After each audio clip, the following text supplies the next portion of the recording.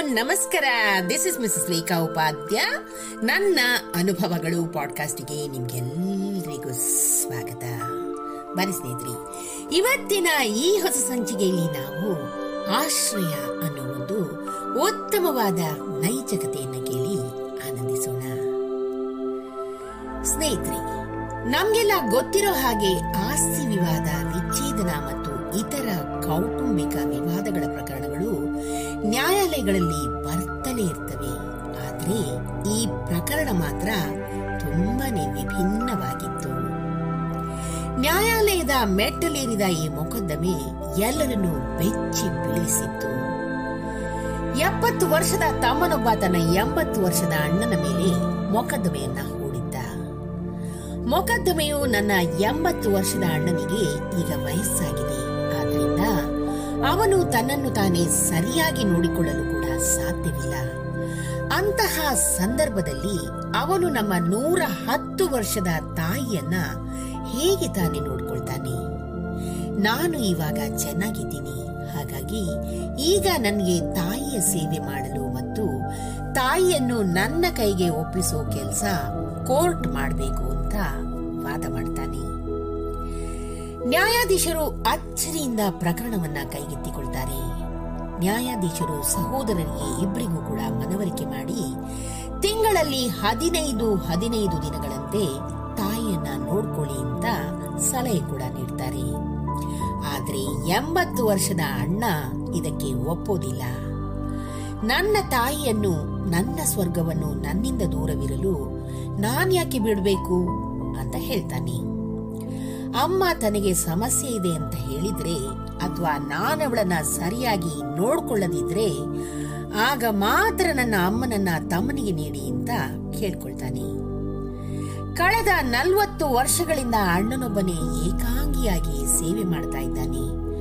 ಹಾಗಾದ್ರೆ ನಾನು ನನ್ನ ತಾಯಿಯನ್ನ ನೋಡ್ಕೊಳ್ಳೋ ಕರ್ತವ್ಯವನ್ನ ಯಾವಾಗ ಮಾಡಬೇಕು ಅಂತ ತಮ್ಮ ಕೇಳ್ತಾನೆ. ಇದರಿಂದ ತುಂಬಾನೇ ಸಂಕಷ್ಟಕ್ಕೀಡಾದ ನ್ಯಾಯಾಧೀಶರು ಎಲ್ಲ ಪ್ರಯತ್ನಗಳನ್ನ ಮಾಡ್ತಾರೆ. ಆದರೆ ಯಾವುದೇ ಪರಿಹಾರ ಮಾತ್ರ ಸಿಗೋದಿಲ್ಲ.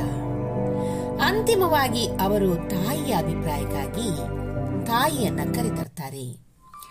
ತಾಯಿ 30 ಕೆಜಿ ತೂಕದ ದುರ್ಬಲ ಜೀವದ ಮಹಿಳೆಯಾಗಿದ್ದು ಕಷ್ಟಪಟ್ಟು ಗಾಡಿಯಲ್ಲಿ ಬರ್ತಾರೆ. ಆಗ ನ್ಯಾಯಾಧೀಶರು ಅವರಲ್ಲಿ ಕೇಳ್ತಾರೆ, ನೀವು ಯಾರೊಂದಿಗೆ ಇರ್ಬೇಕಂತ ತೀರ್ಮಾನ ಮಾಡಿದ್ದೀರಿ ಅಂತ ಕೇಳ್ತಾರೆ. ಆಗ ಮಕ್ಕಳಿಬ್ಬರು ನನಗೆ ಸಮಾನರು ಅಂತ ತಾಯಿ ದುಃಖದ ಹೃದಯದಿಂದ ಹೇಳ್ತಾಳೆ. ಒಬ್ಬ ಮಗನ ಪರವಾಗಿ ತೀರ್ಪು ನೀಡುವ ಮೂಲಕ ನಾನು ಇನ್ನೊಬ್ಬನ ಹೃದಯವನ್ನು ಖಂಡಿತ ನೋಯಿಸಲಾರೆ. ನೀವು ನ್ಯಾಯಾಧೀಶರು, ನಿರ್ಧರಿಸುವುದು ನಿಮ್ಮ ಕೆಲಸ. ನಿಮ್ಮ ನಿರ್ಧಾರ ಏನೇ ಆಗಲಿ ನಾನದನ್ನ ಒಪ್ಪಿಕೊಳ್ತೇನೆ ಅಂತ ಆ ತಾಯಿ ಹೇಳ್ತಾಳೆ. ಕೊನೆಯದಾಗಿ ಅಣ್ಣನಿಗೆ ನಿಜವಾಗಿಯೂ ವಯಸ್ಸಾಗಿದೆ, ಬಲಹೀನನಾಗಿದ್ದಾನೆ ಎಂಬ ಕಿರಿಯ ಸಹೋದರನ ಭಾವನೆಗೆ ಕೋರ್ಟ್ ಒಪ್ಪಿಗೆ ನೀಡಿದೆ ಅಂತ ಜಡ್ಜ್ ಭಾರವಾದ ಹೃದಯದಿಂದ ನಿರ್ಧಾರ ಮಾಡ್ತಾರೆ. ಆ ಮೂಲಕ ತಾಯಿಯ ಸೇವೆ ಮಾಡೋ ಜವಾಬ್ದಾರಿಯನ್ನು ತಮ್ಮನಿಗೆ ನೀಡಲಾಗಿದೆ ಅಂತ ಕೊನೆಯದಾಗಿ ತೀರ್ಪು ನೀಡ್ತಾರೆ. ತೀರ್ಪನ್ನು ಕೇಳಿದ ಅಣ್ಣ, ಈ ಮುದುಕ ನ್ಯಾಯಾಧೀಶ ನನ್ನ ಸ್ವರ್ಗವನ್ನು ನನ್ನಿಂದ ಕಿತ್ಕೊಂಡಿದ್ದಾನೆ ಅಂತ ಜೋರಾಗಿ ಅಳಲು ತೋಡಿಕೊಂಡ್ರು. ನ್ಯಾಯಾಲಯದಲ್ಲಿದ್ದ ನ್ಯಾಯಾಧೀಶರು ಸೇರಿದಂತೆ ಎಲ್ಲರ ಕಣ್ಣು ಕೂಡ ಒದ್ದೆಯಾಗಿತ್ತು. ದೊಡ್ಡ ಮಗನ ಪ್ರೀತಿಯ ಅಪ್ಪುಗೆಯೊಂದಿಗೆ ತಾಯಿ ಸಣ್ಣ ಮಗನ ಮನೆ ಸೇರ್ತಾಳೆ. ಸ್ನೇಹಿತರೆ, ಆಶಯ ಇಷ್ಟೇ.